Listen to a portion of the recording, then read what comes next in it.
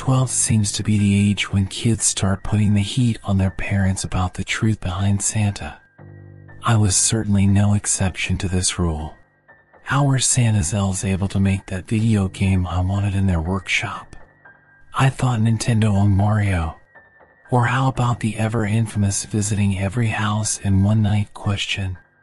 Did the Jolly Man own some kind of time-extending device? Or perhaps the most obvious question of all, how could he have lived for this long? A lot of people say he trains apprentices who take his place every few decades. Others claim he's just immortal. As for everything else, magic seemed to be the universal lie everyone had agreed on. Whatever the case, I just went with the conclusion that it was my parents' doing. Of course, they deny it and claim ignorance if I confronted them. But it wasn't enough to dissuade my beliefs. So, one Christmas Eve, while I couldn't sleep as these questions danced among my dreams of sugar cereals and new games, I decided to investigate the noises coming from my living room. This time, surely, I would catch my dad or mom in the act of stowing presents under the tree. At least then they'd let me in on the truth. But, as I entered the living room, I saw a man before me that I did not recognize. He was dressed in red and white, with a slightly overweight body, and he wore a stringy fake white beard. His hair, or what remained of it, was graying around the edges of his classic Santa hat, and his eyes were wide with fright as he dropped a present under the tree. Being the intuitive youth I was, I came to one of two conclusions. Either this was a home invader stealing my family's gifts, or this was the real Santa. I opened my mouth to scream, but the man rushed towards me and covered my mouth. He said, putting a finger to his mouth, trying a smile. Tears began to roll down my cheeks. I was petrified of this man. Then, slowly, he took back his hand and extended it towards me. It's all right there, little one. You know who I am, right? I nodded, not shaking his hand back. The trembling man nodded as well, then grabbed an empty sack lying on the floor and gestured to the tree. Look, see? I bring gifts. Now, run along to bed, or I might have to put you on the naughty list. He started drifting towards the deeper, hearty voice stereotypically associated with Kris Kringle, but I wasn't fooled. Regardless, I wiped my eyes and began to step back from the living room, trying to create some distance between me and the stranger. The man simply watched, wiped his brow, and proceeded to approach the fireplace. I stopped and observed, confused as to how he was going to leave my house. But a blast of green flames erupted from the chimney, and the man fell back to the floor. I couldn't see his face, but I'm certain it was twisted in fear like my own. A massive bony hand spawned from the fire, and the arm that followed was draped in raggedy fur.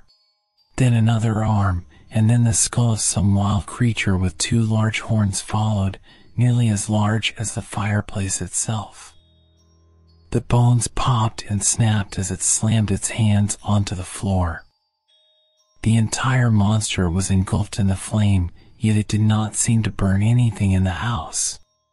Eddie, the monster declared, speaking to what I guessed to be the man on the floor.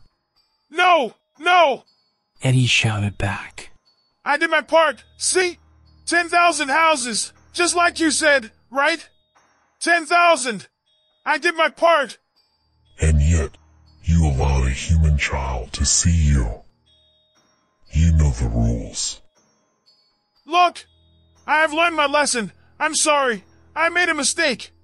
Just let me go, please. I delivered all the prey. Let you go?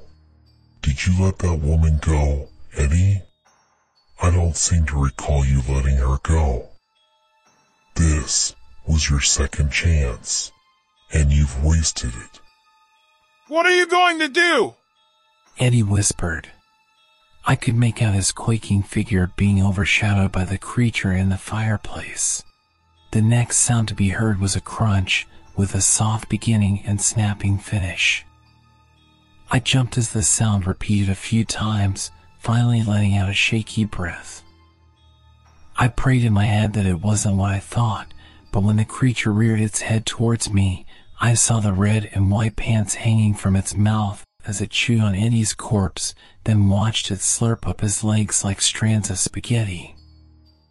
I covered my eyes and tried to tell myself it wasn't real, it wasn't real, it wasn't real.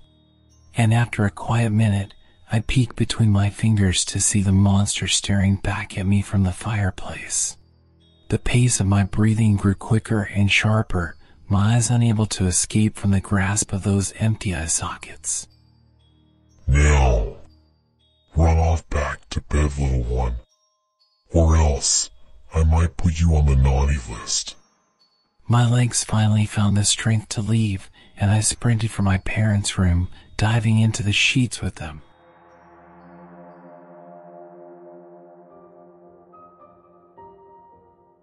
There wasn't a trace of the events of the night before when my family went down to the tree the next morning. There was even a little note next to an empty glass and a half-eaten cookie on the table. Have a Merry Christmas. S. Claus. As much as I tried to take in the warm, comforting atmosphere that came with Christmas Day, I couldn't stop watching the fireplace, terrified that the monster would return. At the least, now I knew the truth about Santa Claus.